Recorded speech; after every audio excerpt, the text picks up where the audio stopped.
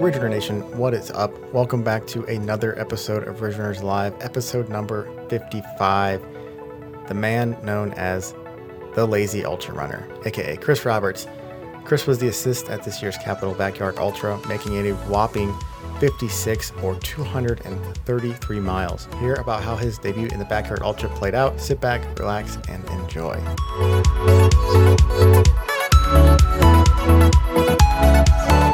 What is up, Ridge Runner Nation? Welcome back to another episode of Ridge Runners Live. Long time no see. So stoked to be back. I'm Cam Wrench, the sixth man of the nation, joining you as always with the lovely John Dolovacki III. John, if you'd like to say hi. Hello, everybody. It's a great day today.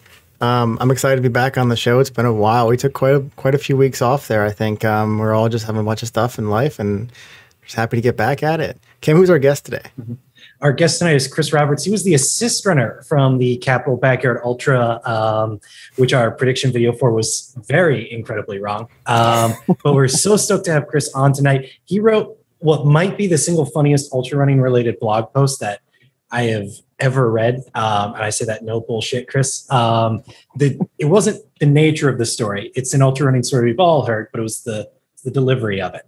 But Chris had an excellent performance at the Capital Backyard Ultra. We know so many of y'all out there in the nation love running backyard ultras too. That Ohio Backyard Ultra felt almost like a family reunion. There were so many people who seemed to recognize me that it was like, I'm not sure who you are, like a distant cousin who hasn't seen me since I was a child. But, we're so stoked to hear about Chris's story at the race and see what we can learn from him. So we can put together some better performances like his there. Chris, how are you doing tonight? I'm doing all right. Yeah, can't complain. All right, that's great. And we're going to go ahead and then start with our usual first question, which is, what are you drinking tonight? What do you got there, Chris? So I am drinking a Simpler Wines Mango from Trader Joe's, a can of wine cocktail. Very fancy. That is very fancy. Canned wine. Not something I think we've ever had on the show before. I know Wesley's speaking of the White Claws. I've had few too many sleepy time teas probably in the last couple of weeks myself. And to make up for that tonight, I got in the Yeti here a Jackie O's Who Cooks For You, one of our favorites over here. We love Jackie O's down there in Athens. What have you got tonight, John? I've got this Tempting Hoppy Double IPA it's the Two Roads Road to Ruin Double IPA. It's pretty good. I just tried this one out. I just saw this. I always go down the Kroger aisle and the Meijer aisle, and if I see a six-pack or a sorted pack that I have not had, I'm like, grab it, put it home, take it home in the beer fridge, and try them all out. But I'm excited to get into it. So far it's pretty good. But I do have a desire for some Jackie O's. It's been a long time since I've had that. So I'm jealous. I've never heard of this. Is it local to Ohio? Jackie O's. Jackie O's is in Athens, Ohio. It is phenomenal. So if you ever get a chance when you're passing through Columbus again, or anywhere in Ohio, stop and get a six-pack of Jackie O's. Either you could do an assortment, but either the Who Cooks, the Mystic Mama's pretty standard is one of their go-tos. They also have like a Raz Wheat and like a Chomolunga, which is like a brown ale, and they have a couple other little IPAs that are out there too. But whatever you like there, but those are the main kind of originals. Mm-hmm. So absolutely. And we were chatting before the show about Chris driving through Columbus and how it seems that I live 20 minutes from everywhere in Columbus, even though I live right in the middle of the city. And we said there's not really a reason to stop if you're just passing through. That's actually the reason. Pick up some Jackie O's. Or if you're passing through Athens, maybe stop down there. But yeah. Anyways, Chris, let's dig into the race. I want to start by talking about your preparation for the race. This is something that always interests me because the Backyard Ultra format, it's so widespread. It seems like everybody's done at least one before, and everybody kind of goes about it a little bit differently, even though it seems like there's two main schools of thoughts on how you want to prep for this, and whether you want to just train for like a regular ultra or you want to do a bunch of Backyard Ultra specific stuff. But everybody's got the little tweaks. So if you would talk us about, like the physical prep for this race, like were you doing anything different or was it just sort of like your standard training block? Yeah, it was just normal training, to be honest. Nothing too specific to the backyard style. The only thing I will say is that like a year ago, when, the COVID shutdowns were in full effect, I did my own little backyard 100 in my neighborhood. So I already kind of had a feel for how it worked out, just doing like a little solo 24 hours of the backyard style. Like I said, just to get a feel for it. So I wasn't necessarily going into this as my first backyard, like totally blind. But I didn't really feel a need to do any kind of specific training for that style, just regular running. So. Yeah, absolutely. And then what does, a runner of your size, everybody's always obsessed with like the numbers and miles per week and things like that. But take us through what one of your average training weeks would have looked like then for this. Are you getting up and doing intervals on Wednesday before work, or is it just the big back-to-back long runs on the weekend? I am honestly, I'm fairly inconsistent in my training, pretty lazy with it, to be honest. I have 2 average weeks. One average week would be when I'm hitting somewhere between 60 and 70 miles a week. Maybe I get a good solid speed session in, get some good hills in, have a good long run on the trails with some good vert. Then there's the other average week where I skip a day, then skip another day, skip another day, and the next thing I know, I've got like a 30-mile week and I'm super frustrated. With no speed sessions, no vert, that kind of thing. So it averages it out to maybe like 50 or 60 miles a week on average on a training block. But yeah, not super consistent, to be honest. No, that's actually really refreshing for me to hear someone who does kind of very similar training program where it's like the minute, like I got to stay an extra hour at work, it's just like, there's no way I'm getting out the door. Like I'm cracking a beer and I'm going to lay in bed. Yep. Yeah. I definitely have those weeks where it's like, I want to sleep in. And then I got kids' duties, taking them to school and stuff. And then I got to work. And then I got kids' duties again. And then I'm making dinner. And the next thing I know, it's like 7 o'clock. And I got to put the kids to bed. And it's like, I'm not going to go ahead and run at 8 o'clock to try and cram something in. So, yeah, try not to worry about it too much. Yeah, absolutely. That's super refreshing to hear. It's got me feeling a little bit better. A lot of y'all know JD and I are headed down to Kentucky for Warhammer 50 this weekend. Not run a step since Sunday. I've been putting in overtime every day at work. So here's hoping that I'm just perfectly tapering by taking all the running stress and putting it into the life category. Your legs are going to be super fresh. You're going to just fly. It'll be great. All right. And then so what kind of was your goal going into this race? Why did you sign up for it? It was, correct me if I'm wrong, application only. So there was a little bit more of a process. You knew the field was going to be pretty solid going into it. What were your thoughts about that? Yeah, so that was kind of the objective, was to get into a backyard that had a fairly good field. There's a handful of random backyards out there that, I don't know, I just didn't feel like it would be a good fit for me. I didn't want to go into something where you might win or not feel like, I don't know, not have a good amount of competition, and it's just like 30 or 36 hours, which I had a pretty good feeling that I'd have no problem with. I just didn't want to be in that position. I wanted to kind of feel what my limits were. So I emailed the race director, Sarah, a while back to see about getting in. I'm originally, I started running in the DC area a number of years ago, even though I moved back to Missouri a couple of years back. So I was pretty well keyed into that group of runners, that whole that club out there, the Happy Trails Club. So that was pretty much the motivation for wanting to do that specific one. Kind of like going back home, and then also just I figured there'd be a pretty good amount of talent there. Yeah, absolutely. And then so when you talk about wanting to hit the goal, then so for you, it was more about not necessarily winning this race, but seeing, can I make it 36 plus hours instead of going to one where, well, I'm going to run 124 miles and I'll kind of clean up. Yeah, it was more of a personal thing. I've run a good number of hundreds, not a lot, but a dozen or so, and I've never really truly felt totally gassed, totally tired, sleep deprived or anything like that in those races.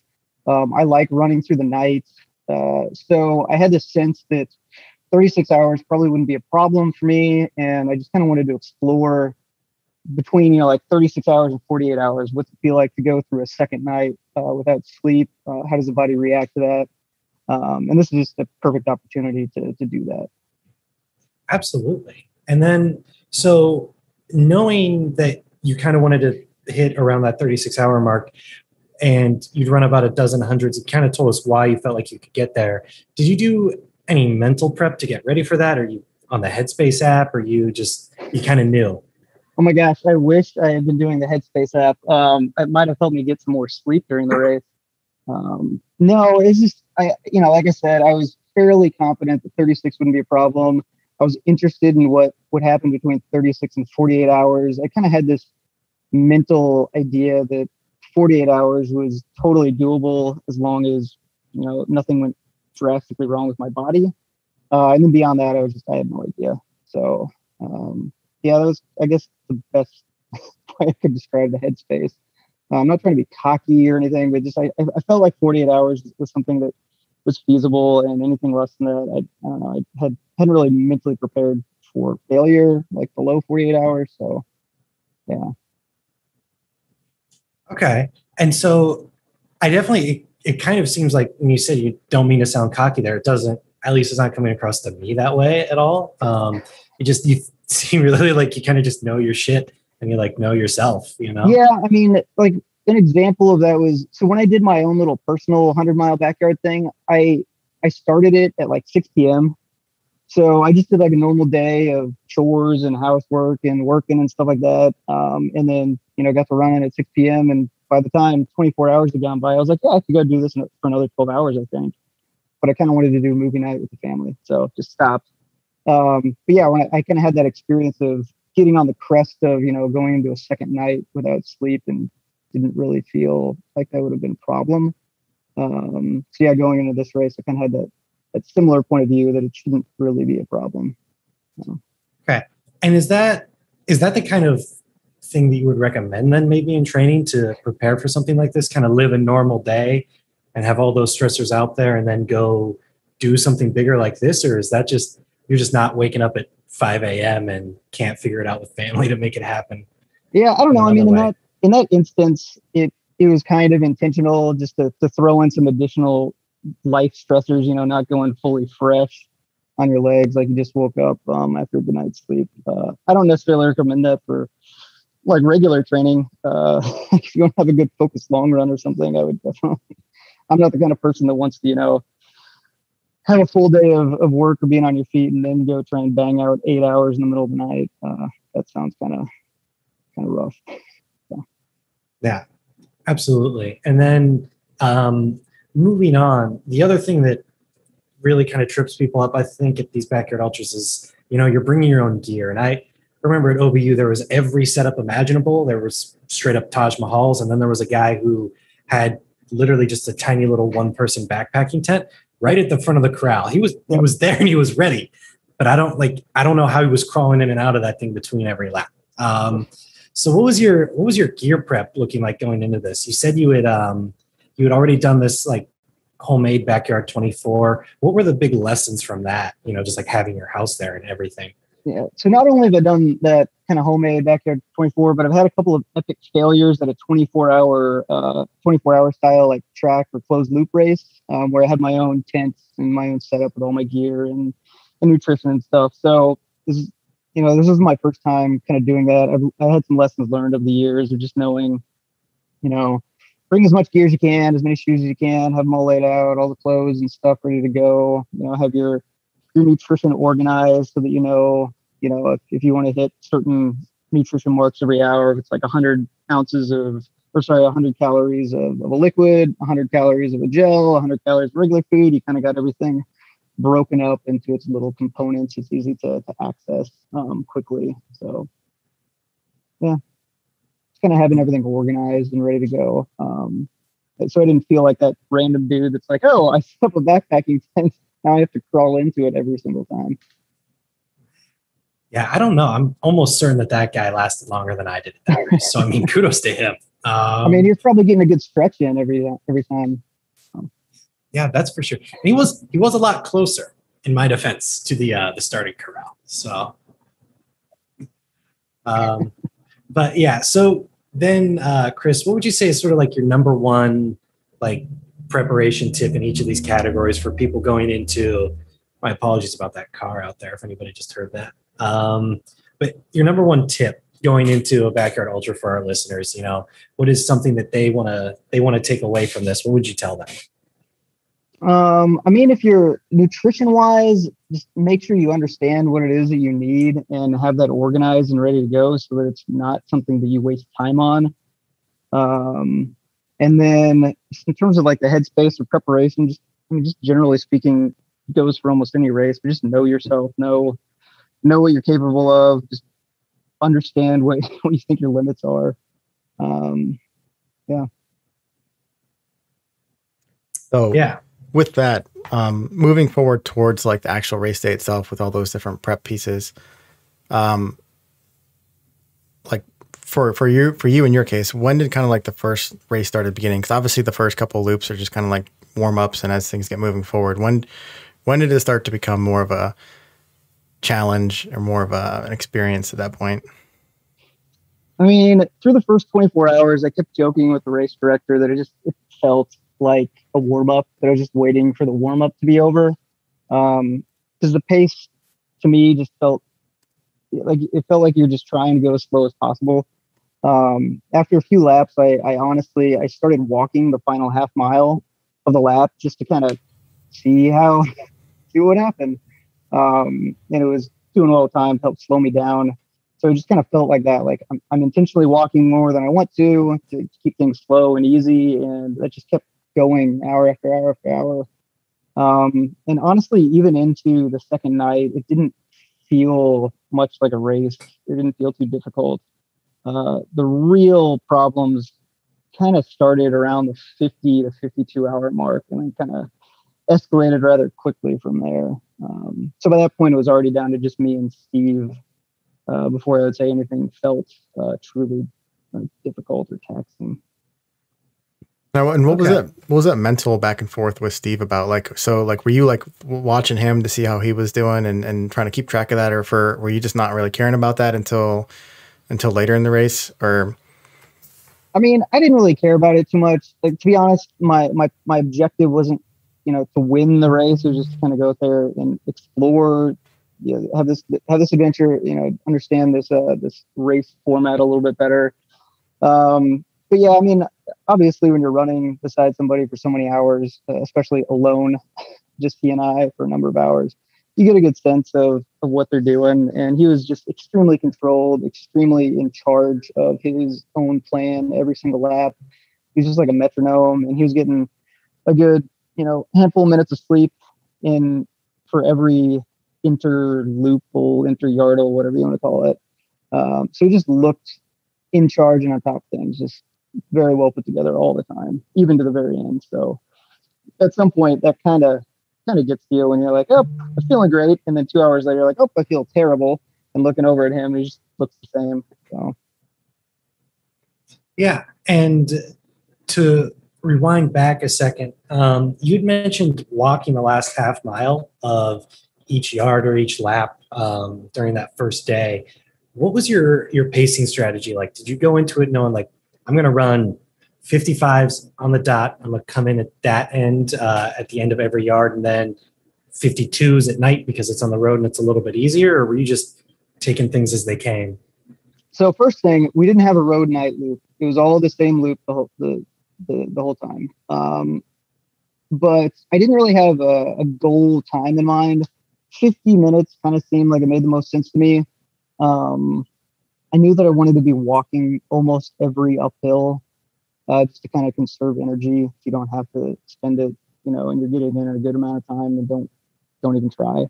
I will say the one thing I learned from my personal backyard that I did in my neighborhood was that I intentionally went out for the first 12 or 14 hours at something more akin to like a 24-hour or 100-mile pace. And it would get me in like 35 to 38 minutes for every loop. And I'd have this 20 plus minute gap of time. And I found that my legs would cool down a little too much. So just, after 12 hours of that, where you're basically cooling down your muscles for 20 plus minutes every hour, it felt terrible. And then so I started backing it off and figured out it feels uncomfortable to go even slower. So let's walk a little bit here and there, then walk every hill. That started getting me into a good rhythm. when I was testing this out a year ago, and you get to that point where your muscles aren't really pulling down that much, you're just getting in this nice little groove. So that's the pacing strategy I went into with this, was just kind of walk the uphills as long as you're getting in a good time, at around 10 minutes to go, give or take a couple minutes. That you should be, your muscles shouldn't cool down too much. You should get a decent amount of rest, have enough time to kind of do gear changes or whatever you need to do without too much stress. So, and it worked out fairly well for the first 2 days. Sounds pretty familiar too. I think it was Jacob and Gabe Rainwater down at when they did Biggs. That's, I think, was their strategy. It was walking a large portion of the last mile or something like that to try to manage the time a bit better. Yeah, and so with this loop, the last half mile was either flat or downhill for most of it. And so like I just was in this frame of mind, like I don't want to run a quarter mile downhill if I don't have to, like just kind of keep the legs from getting overly pounded. Mm-hmm. There's another stretch on the loop that was basically a mile to a mile and a quarter of straight downhill / flats, like no uphills at all. And it feels kind of weird to say it, but like 10 to 12 minutes of running in this format was just very weird. It felt like you're just working too much. So it was nice to kind of take it down a notch in the last half mile and just, kind of start cooling down your body a little bit, and not pounding the legs too much. It didn't work very well later on because we would get like 40-degree temps with a headwind on this exposed final half mile, and you're just like, I want to get in. I want to get to my tent. There's rain. It's cold. It's blowing in my face. I don't want to walk. So, yeah, tried to walk when I could. Okay, and so with that said, what was your sort of strategy for dealing then with that last section where, you've talked about getting a little bit too cold, but if you're walking that in, I know I'm the kind of person, I'll lose heat very quickly if I'm walking all of a sudden, especially after running for a long time. Were you wearing a jacket for that or anything? Or are you just kind of just power walking it in and you're like, I'll get warm again in a minute, Jackets were our friend. I mean, the temperatures, it was 80 degrees almost, it felt like by the end of the race, but the first 2 days it was mid 40s to upper 50s, day and night, with rain intermittent most of the time, and a decent amount of wind for a good part of that. So you'd start out feeling cold on a loop, and you'd have this exposed section where you're going through a field, so you had to have a jacket on. It was just kind of stupid not to. But then you get into the tree line, and it'd be, kind of humid and muggy, so you have to, even though it's chilly, but there's no breeze, and so you got to take your jacket off. And then the last half mile, you're going into an exposed section again, so you got to throw it back on. So there's a lot of on and off of that jacket, multiple jackets over the 2 days. I probably went through, I think, 4 rain jackets all told. How many pairs of shoes? I don't know. Probably 4 pairs of shoes and 6 pairs of insoles, something like that. I don't know.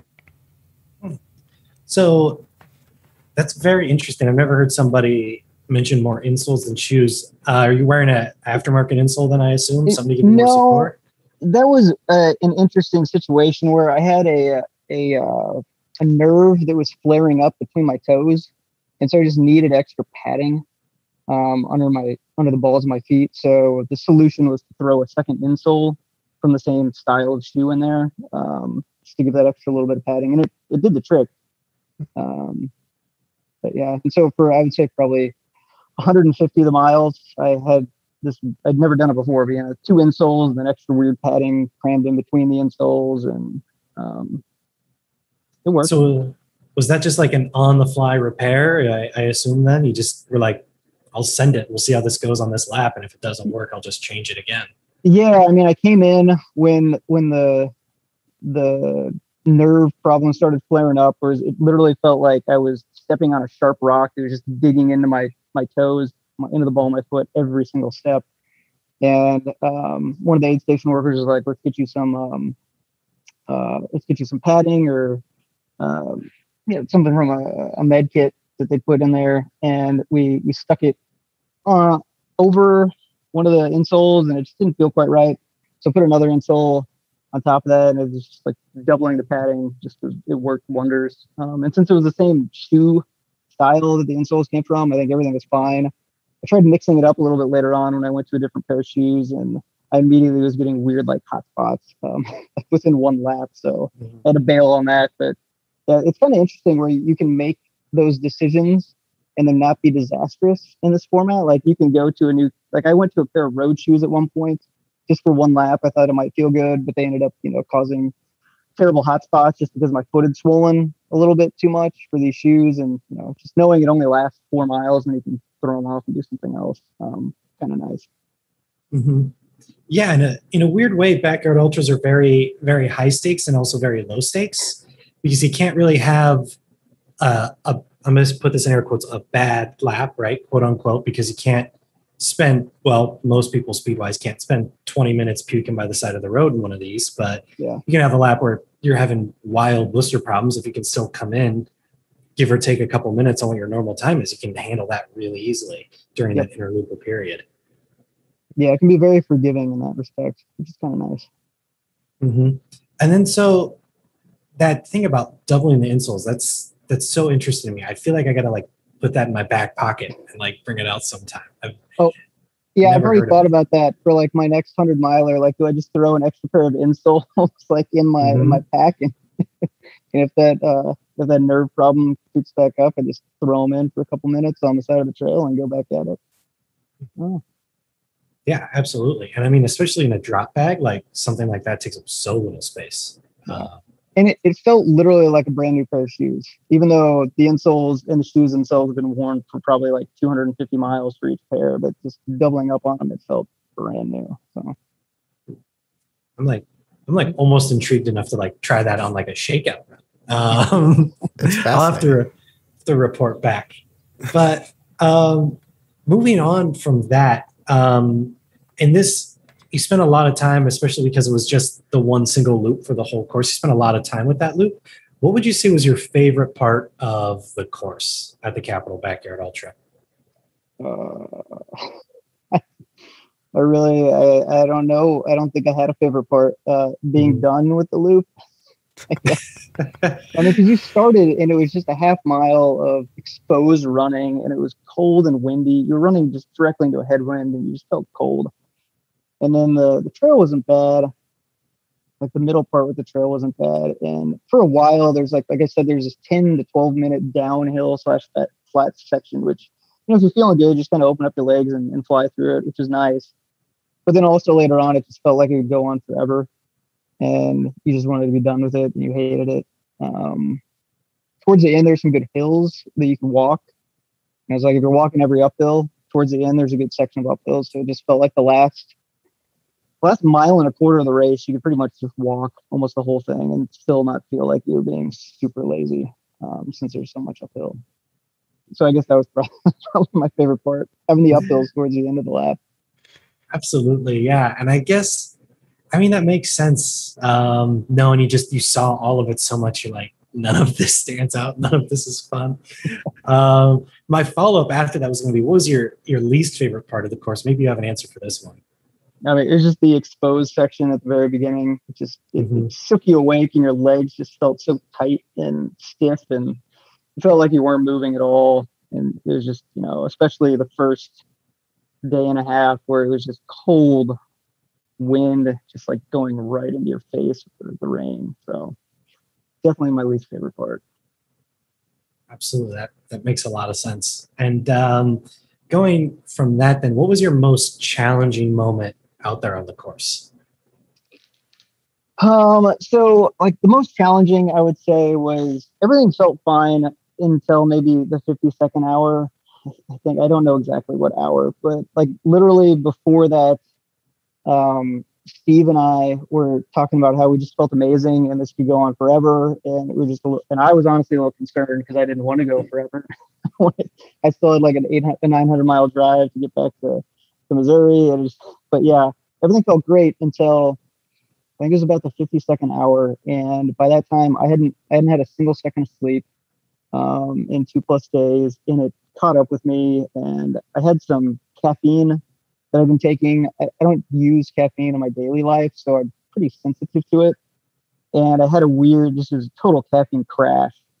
And then my feet were feeling weird, blisters were popping up, and I was starting to hallucinate pretty badly and just like losing track of time on the course on that lap. And it was starting to get hotter, and just like everything came together at once, and just it felt terrible.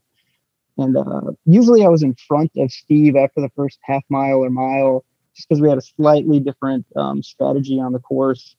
And he came up on me at one point. It felt like he was just railroading me at one point towards the end of that lap. And I was like, how did this happen? And he drugged me along basically to the end of the loop. Like I just tried so hard to stick with him, but I felt totally dead on that lap. It was, hands down the worst part of the whole race. Mm-hmm. And we'll do a complete 180 from that and ask you, what was your moment of most joy out on the course? Like, what made you the happiest during this race? I can't say that I was truly happy at all during this race because, it was boring. Nothing against the race format or the race itself, but it's just not my style.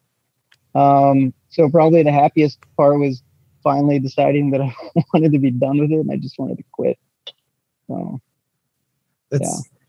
That's another thing. That's just such a refreshing answer, because usually to a question like that, somebody's got like some great story about a volunteer or another runner or like seeing their crew after a long time. And you're just like, no, none of that.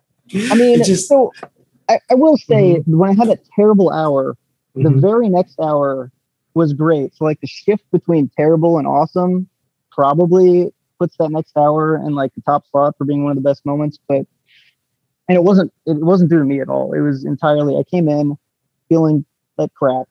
And these folks from the Happy Trails Club out there in Virginia that I knew, that I'd known for years, they basically just made it a mission to get me back out there and make me feel good. So, they took care of my feet right after that lap, like gross stuff, like putting goo on my feet and letting my air out and massaging my feet and get me food that I needed. And I got I got some more caffeine in me, got some food and everything. And when I went out on the next lap, I felt amazing for about 15 or 20 minutes. So it was a very stark contrast in that like 30-minute time period of going from feeling like death to not quite feeling on top of the world, but feeling like I could go a little bit longer. So, and that was, purely due to those folks that were helping me out.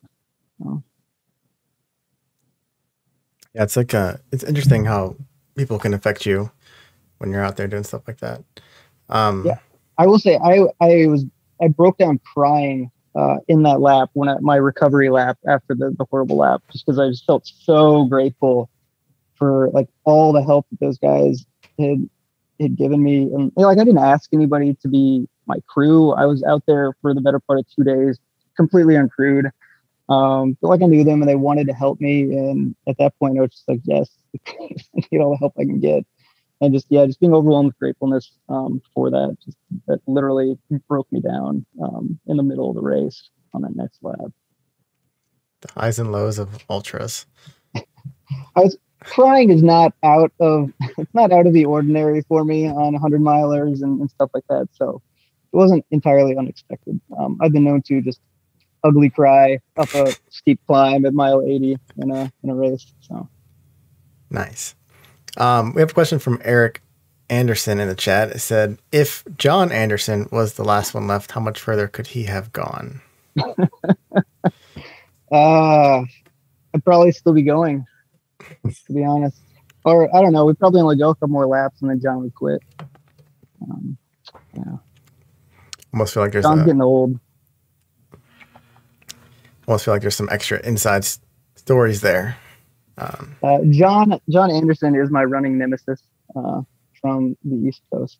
So he's we've honestly, whenever we're in the same race together, there's probably like a 90% chance we're going to finish back to back in the race. It's really weird. Never intentional, but happens a lot.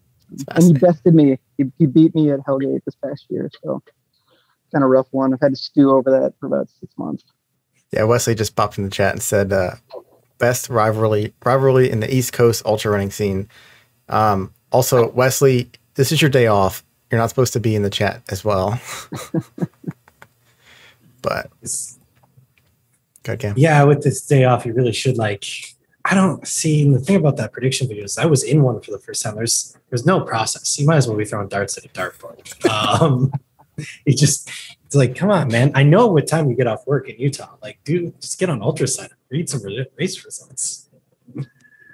Yeah, on the predictions for this race, I was very surprised that Steve Slavey wasn't up there. I mean, that didn't make any sense to me.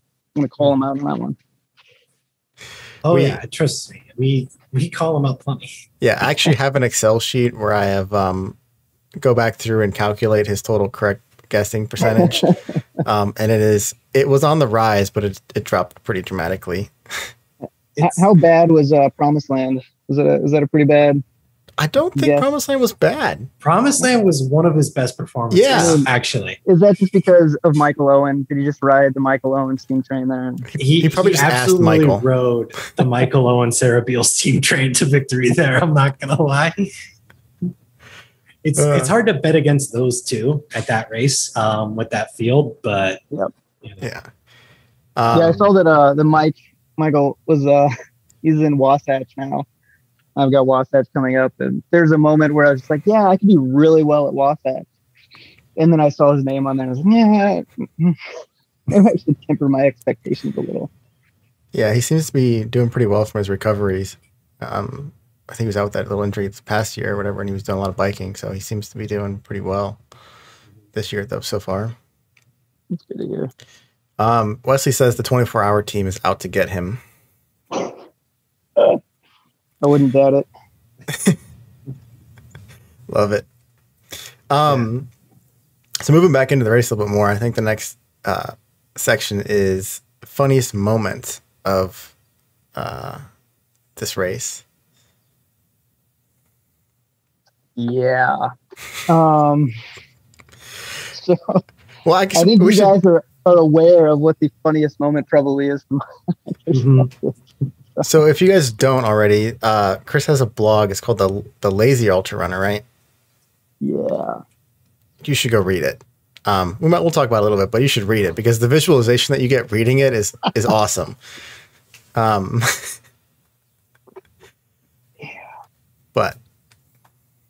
so enjoy. It's a lovely read. It's fun for the whole family. Fun for the whole family. Yes, is a story of pooping woes. Yeah. We'll dig into that in a second, but you let us know you had another funny moment out there. What was that one? So in hindsight, there's a number of funny hallucination moments. I've never hallucinated before beyond like the typical I'm a little tired, that tree looks like a bear kind of thing. But there's a moment probably around dawn on the third day, so just around the 48-hour mark, I think. It was just me and Steve left. I was a little bit ahead of him, kind of going up this very slight incline. And there's these yellow things on the ground. And I swore that they were rubber duckies just sitting on the ground. And like I've been on the course for 2 days straight, and I never saw rubber duckies there before. Like daylight, or it's just dawn, so no one should have been out there dropping rubber duckies like little kids running around. But there's rubber duckies on the trail. It was so confusing to me, and I was convinced that they were rubber duckies. I was trying to like convince myself like why they would be there. And then I stopped and I just turned around after I passed them. I turned around to Steve and I was like, "Do you see these rubber duckies on the trail?" And like the look on his face was priceless because it was just like, "You're an idiot. I have no idea what you're talking about." And then also, "I've got you in a bag." Like, like you can just see on his face, like, this is awesome. And then the next lap because I'd already passed him and then I wasn't going to go back. But the next lap I went, ran by him again. And I like judiciously stopped and inspected these rubber ducks. And it was weird flower petals. They were yellow. They had this kind of like, I don't know, waxy sheen to them. I picked them up and so yeah, from a distance they did kind of look like rubber ducks. But like there was a solid minute where I was just absolutely convinced that there's rubber ducks on the trail. And I couldn't figure out why, but I was trying to like concoct reasons in my head from like 2 days of sleep deprivation, like why there would be rubber ducks on the trail. I have a new goal at a backyard ultra. I'm just going to start dropping random rubber duckies and stuff just on the course. I also saw like a one of those old like hatchback Gremlins, those cars. It was parked on the side of the trail, and it wasn't there the previous 48 or 50 hours. But I spent a solid number of minutes convincing myself that there's a reason why it was there, why somebody parked it there and covered it with leaves, and yeah, it was weird. Mm-hmm. But in hindsight, those are rather humorous moments for me. Yeah, absolutely. The idea of like you being like, Steve, like what's going on with this, and he was just being like, dude, this is over. That's really funny to me. Yeah, the next hour I was like, yep, I feel like a total idiot. So. Yeah, because you never hear that with a hallucination story. It's always somebody, like the most famous ones are like Courtney's from the 200s. It's nobody's ever just like, oh, geez, you're in bad shape. They're all just like, whoa, it's so cool. You ran till you hallucinated. Yeah, and to his credit, Steve didn't say anything to me, I don't believe, but it was very much written on his face. Mm-hmm. Absolutely. And so with that said, you spent plenty of time just out there with Steve. Was there any trash talk going back and forth? I know I've heard a little bit at Backyard Ultras. Me and Alex Jackson spent a lot of time talking about the barking cats and partying down in the bottoms at OBU in March. Yeah, no, I mean, I'm not, like I said, I'm not really in a super competitive mindset when I go to race. And I wasn't out there necessarily to win. So I wasn't like going to be all trash talking and stuff. Especially when Steve just seemed like he had he had it together the whole day, the whole race. But there was a time when after about 48 or 50 hours, I was like, all right, we've gotten a good amount in. Let's just go a little bit longer. And I was like concocting this plan in my head and sharing it with Steve, like, how are we going to end this? Can we end this at some point? You can have the win. That's fine. I don't care about that. Let's just get enough where, I have a good assist. And his response was always like, yeah, whatever. I'll just do another lap. It's like, if you show up, I'm going to show up and do another one regardless. So plan all you want. We had a very self-assuredness there that he was going to outlast me no matter what. But no overt trash talking, I would say. It's very interesting. It seems sort of similar to how you talked about like your goals and expectations going into it. Whereas yours was just, I'm going to get the best out of myself. His was just maybe I'm outlast everybody here, which feels like a very different thing to think about prior to the race. Yeah. And so part of it is I'm just not a super fast runner. So going for the win is not really something I'm accustomed to, and it's not something that honestly really would make a big deal of. To me, it's always like in a race, can you get like top 3 or top 5? Can you get the free Patagonia swag, something like that? That's really about the extent of it. Again, unless John Anderson is in front of me, and then I'm trying my hardest to pass him. But other than that, yeah, I try not to be too competitive. So. Mm-hmm.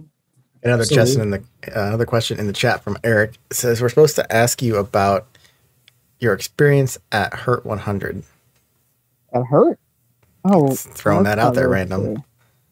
I mean, so Hurt was a great race. I mean, anybody that wants to enjoy a 100-miler, Hurt is fascinating. It's just an amazing race.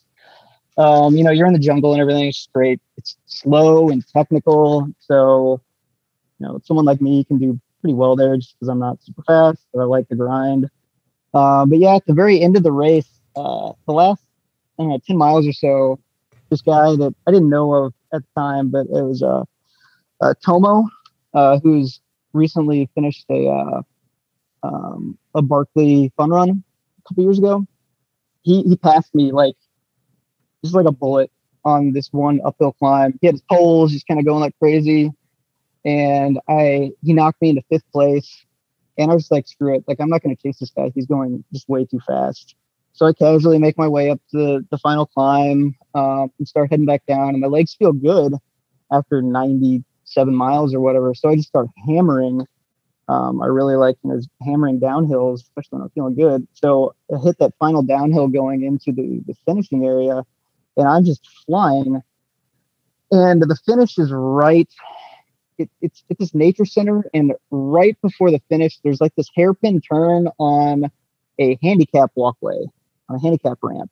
I pop out of the woods and I'm going like, again, probably like 5-minute mile pace. It's like flying downhill. And there's Tomo a couple of yards ahead of me at the turn of this handicap walkway. And I can't react or slow down in time. And I end up basically barreling into him and knocking him into the fence and bouncing off. And just in this adrenaline moment, I just shot off to the finish like a total a-hole. And then the moment I finished, I just kind of like collapsed and just, I was beside myself with just like, it was terrible. I couldn't talk to anyone. I felt sick to my stomach, like I was going to throw up. And then he just casually comes on in, and like I had to apologize to him and all this stuff. And I had to go to the race director and ask the race director to roll back my time so Tomo could be ahead of me. But yeah, it was super embarrassing.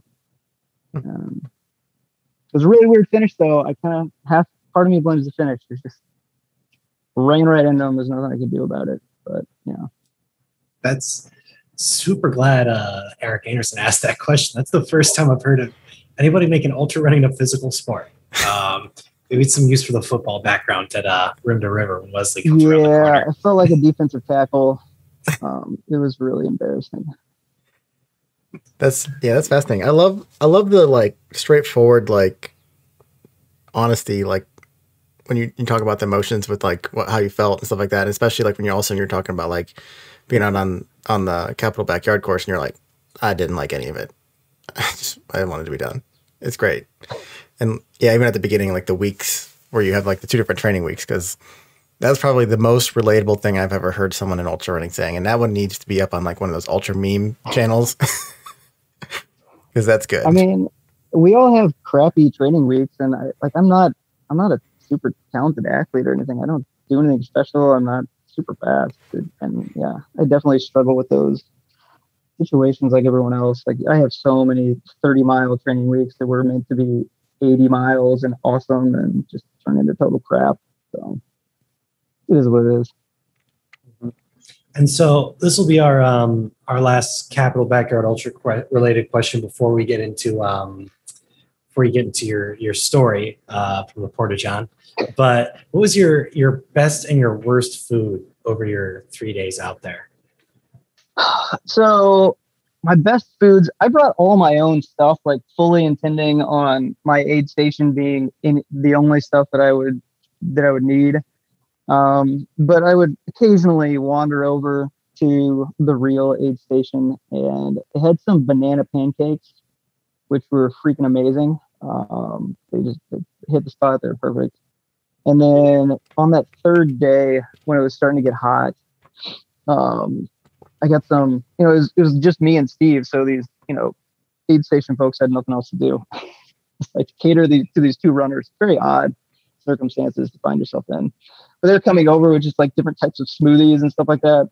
And I had like a mango smoothie, I think, and it was amazing, especially when it's like it feels like 100 degrees, but it was really only like 80. Just to have a nice freshly made smoothie was pretty cool. So, and then the worst, I don't know about worst foods, but I had a long period, maybe 12 hours or so, where I had this random acid reflux problem, and every single thing I ate that had like the slightest bit of acidity to it would just cause this weird, like just acid feeling in my throat. It was terrible. So just anything in that 12 hours was pretty difficult to get down. No matter how good it tasted, even those banana pancakes were pretty rough. So. All right. And then so everyone who's listening to this, even if you're listening to this way off in the future, this story is a podcast you randomly found it because Chris won Western States in 7 years or something like that. But yeah, go back and find this blog post that he wrote. Just sort of like his quick short recap of Capitol Backyard Ultra, and read that because it's worth it. It's a quick read. But Chris, do you want to relate to us the story from that blog post as best you can now? Yeah. So by the way, I've switched it up now. I have a Boulevard Space Camp Cosmic IPA. Nice. To set the mood. Yeah. So I had a pooping situation. Everyone poops. in ultras. It happens. This was 2 days into the ultras in the middle of the night. It was raining. I had no toilet paper left. And so I had to use leaves. Not a big deal, but it was really wet and there's no good quality leaves. I just didn't get a very good wipe, to be honest. And so when I was done, I finished the loop and got back to the aid station, and I knew the moment I had gotten done pooping that I was gonna have to change my shorts. So I ran to the porta potty, had a different pair of shorts on, and I was just trying to clean up, and the toilet paper wasn't doing the job. So I was like, I need something wet. I need wet wipes, but like I'm not gonna, walk out without any shorts on and be like, guys, someone give me wet wipes. So I looked around in the porta potty, and the options were, rubbing alcohol, basically hand sanitizer, and that didn't sound very pleasant. So I saw some. It was. I'm still going to claim that it was condensation, but it was condensation, water droplets on the side of the porta potty that I just wiped up with some toilet paper and used that to clean my bottom. The next day, mental clarity had me realizing that there was no 100% guarantee that wasn't perhaps somebody else's liquids. But it is what it is. And see, so this actually segues perfectly into my number one piece of ultra running and just general life gear advice, which is get yourself a bidet. Chris is out there middle of the night fumbling for liquids. He's got to get clean, right? We've all found ourselves in a situation like that. The bidet provides the liquids. It's already there and you know what? You don't have to worry about whose they are because you get to fill it. You get a travel one, you just pop it in the gear bag. It takes up no space. I'm adamant about this. This is my hill that I'll die on. I mean, I don't understand why this porta potty didn't have like functioning water and like a nice little bidet, attachment right there that you just clean yourself off in. Why is that too much to ask for? Especially at ultra running ones. Like that should be a thing. Yeah. Because you're already like wet and sweaty anyways. Next year, Capitol Backyard, there's going to be like a fresh shower over here and like a nice little bidet station. It's going to be great. Mm-hmm. That would, if sponsored that is by me, I will pay for it. If that's a porta potty option in the United States that exists, I'm a couch within the United States because there's other places where the bidet is standard, and I don't want to lose this. There's a 6-pack of beer on me for somebody who finds that supplier, just because I'm gonna send it to Michael Owen every day until he starts to go with them for his races. And if there's not, we need to make a new business. There you go. It's not. I don't know if it's gonna be very lucrative, but I don't got to do the work. I just got to start the company. Let someone else clean it. But yeah, do they really make travel ones? They do. There's a huge variety of them. They're not like you can get one for like $10, $15. Fascinating. Did not know they made travel size. Well, yeah, that about wraps up the Capitol Backyard Ultra. There's a couple more things we want to chat about, and then because we're having you on for the first time, Chris, we got some quick questions we want to throw at you real quick. But this very first one that I want to ask real quick is, live in Missouri, right? There's this big debate. Everything in ultra running, everybody seems to be East Coast, West Coast, right? But like, there's a whole lot of the country that's neither of those coasts. Ohio is neither, I'd argue, in fact. But how do you kind of feel being a Missouri runner? Where do you think you stand on that? Just kind of in no man's land? I hate it. I mean, don't get me wrong. I love having moved back to Missouri to be closer to my family.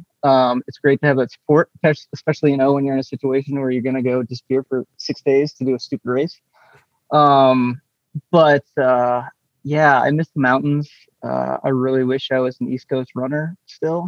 I'd like to find a way to make that happen again at some point in the future. But I don't know. I do. I miss the mountains. I don't think there's no real substitute. I mean, no matter how much I can crank up my treadmill and get in some quality vert on the treadmill, it's not the same.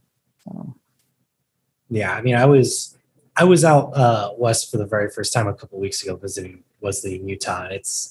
You don't know it until you're in them, but yeah, there's nothing to simulate that. No stairway or, incline for an overpass that, yeah, you're absolutely spot on that. Yeah, like the biggest hill in my area is like 300 to 500 feet, depending upon how you navigate it. But it's nothing compared to like solid 3,000 foot climbs. So, yeah, absolutely. 3,000 foot descents. I think that's where the real money is. Mm-hmm. And so you've also got another race coming up, Black Hills 100 in 2 weeks. How are you feeling about that? I don't know. That was a stupid decision. Again, the background on that is that John Anderson beat me at Hellgate, and I feel really bad about that. I feel angry. And he signed up for Black Hills, so I thought, I'm going to sign up for Black Hills and ruin his day. I don't know if it's going to work out that way right now, because I don't think any coach would advise a 230 plus mile training run to finish off the training block for a race. That's basically where I find myself right now, trying to recover from a super long run. It could be rough. How is your recovery currently, actually? Are you able to walk? Yeah, I mean, like physically it wasn't bad. I mean, the race didn't really have a physical toll on me aside from, I got tight tendons and my feet felt really beat up. So right now I'm just doing like light running, trying to make sure I get those tendons, stretched back out and my feet stop screaming at me with the nerve problems. But like the muscles themselves, like my quads and hamstrings and calves feel totally normal. Like they can get back into regular training. I just can't. The tendons in the feet don't want me to do it. So you have to do that double sole thing again. Probably. I have a feeling that's going to happen. I had to buy some shoes for Black Hills that have a little bit more cushion than normal, and yeah. Well, we wish you the best of luck there. And we've got some quick questions here that we want to run through since you are a first-time guest on the show. First question we got: what's one thing you can't leave an aid station without? I don't know. I'm pretty light when it comes to aid station stuff, so I'd just say my shoes. I don't know. This is the first time I heard that before. That's a great Would you leave an aid station without your shoes? If I took them off, I guess I would not want to live without them. There you go. What about pre-race rituals? I don't have any. I'm not really a ritual person. I don't know. Nothing good for you there. Sorry. No pre-race meal? No. I'm not very consistent. Not consistent with my training, not consistent with my rituals. Sorry. Mm-hmm. Yeah. That's good. I mean, a lot of those we hear, I hear them and I'm just like, oh gosh, that sounds awful. Like I repeat the same mantra in my head 20 times and no. Yeah. I still can't fathom the idea of Wesley eating a whole pint of ice cream before every race. That's disgusting. It's just, that sounds truly horrifying for the next morning. Like, why would you do that to yourself? Yeah, that's a bad idea. Yeah. What about post-race meal? It depends. I mean, sometimes after hundreds, I'm just totally cashed and I can't eat or stomach anything. Sometimes a burger sounds good. Sometimes it's, some granola. This last time around, I had a bagel and cream cheese, and it was pretty much the most amazing thing I ever ate. So I don't know. And I don't even like bagels and cream cheese that much. So. When we finished Nomi's, or because Cam was down with me, we ran the 50K down there. And then when I finished, I walked up to my car and there was a half a bagel with cream cheese left over from breakfast that I had eaten driving down that morning. And I very strongly debated whether or not I wanted to eat it because I was just very, very hungry. Just hot. It was just cream cheese. A hot cream cheese bagel in aluminum foil. And I was like, I don't know if I should do that, but I really want it. I'll let Cam get the next question here. It's probably his favorite question, I think. Yeah. So big fan of group playlists. Just shout out to my team at work. We actually made a really great one today. But so if we've got a playlist we've been building from all of our guests here, and our question is if ultra running had walk-up songs like baseball, what would yours be? So mine would probably be Why Can't We Be Friends? Again, not super competitive. That's probably the best reflection of my mental state going into a race. But also I've been rocking out pretty hard to Taylor Swift lately. So any mellow Taylor Swift music would satisfy that as well. Okay, we'll have to add that to the playlist for us. Yeah, just some quiet Evermore from T Swift and put you to sleep while you're running. Yeah. No. Mm-hmm. All right. And then so we always ask this one too, and it's fine if you don't have anything for us, but if you could run with one person in the history of the world, even if they aren't a runner, we'll say they're going to run with you and keep your pace up, who would it be? I don't know. I can't think of anything off the top of my head. It's a pretty open-ended question. There's about 100 billion possible answers. So yeah. No. All right. Nothing comes to mind. Yeah, no worries on that. And so wrap things up kind of here. You got any sponsors you'd like to shout out? Anybody you'd like to say thank you to in general? Absolutely no sponsors. So yeah, random sponsors. If you want to support me in my running, feel free to give me some money. In terms of people I want to give a shout out to, just all the folks that helped me out, all the Happy Trails folks that helped me out in the backyard. You guys know who you are. You were invaluable. Those last handful of hours just kept me going and kept me from falling apart into a pathetic mess of nothingness. So I very much appreciate you rubbing my feet and getting me food and ice packs and all that stuff. Absolutely. And I will also say, especially insole company sponsors, right? Like, this is the guy who's going to tell people they got to buy 2 pairs of them from me. I mean, come on. The sales return on that alone. Like, I can't. Insole, yes. Yeah. It's just they're leaving money on the table. I'll tell them that. I'll send an email to Dr. Scholes, see if I can get anything out of that. Big interesting sponsor. Yeah. Just when you need that extra cushion for ultra running. That gel pack to just burst. Yeah, it would be interesting to see how those things would hold up in a running shoe. Yeah, I think they would deteriorate very fast.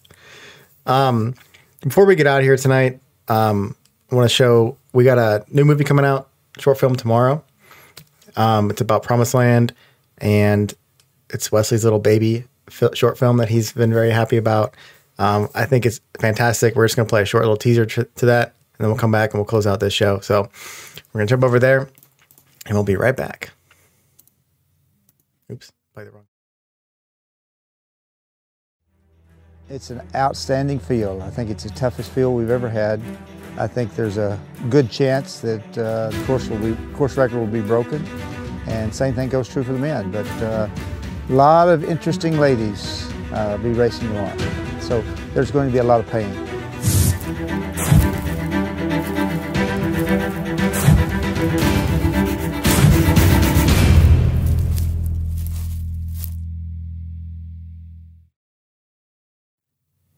All right, we're back. That's a short, like I said, short little teaser.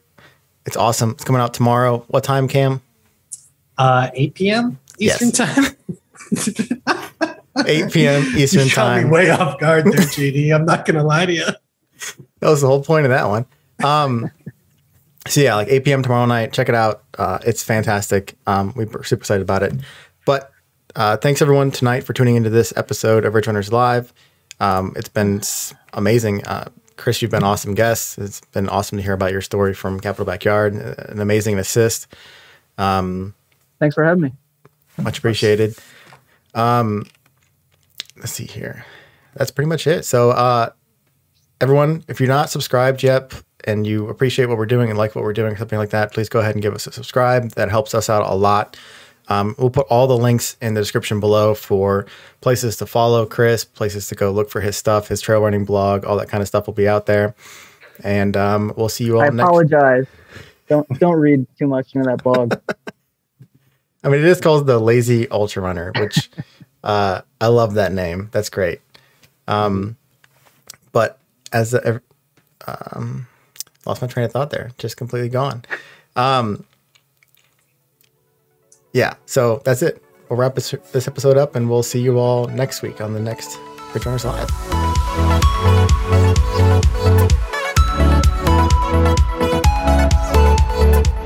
Ridge Runner Nation, thank you again for tuning into another Ridge Runners live show. Remember, if you haven't already, subscribe to the podcast on Apple iTunes. While you're at it, if you found value in this show, we'd appreciate a rating on Apple Podcasts, or simply tell a friend about the show. That would help us out as well. If you don't follow us on social media, make sure to give us a follow. We're on Facebook, Instagram, and Twitter. And of course, join our Strava club so you can get mentioned in the Strava rundown every single week. We'll see you next week, Ridge Runner Nation.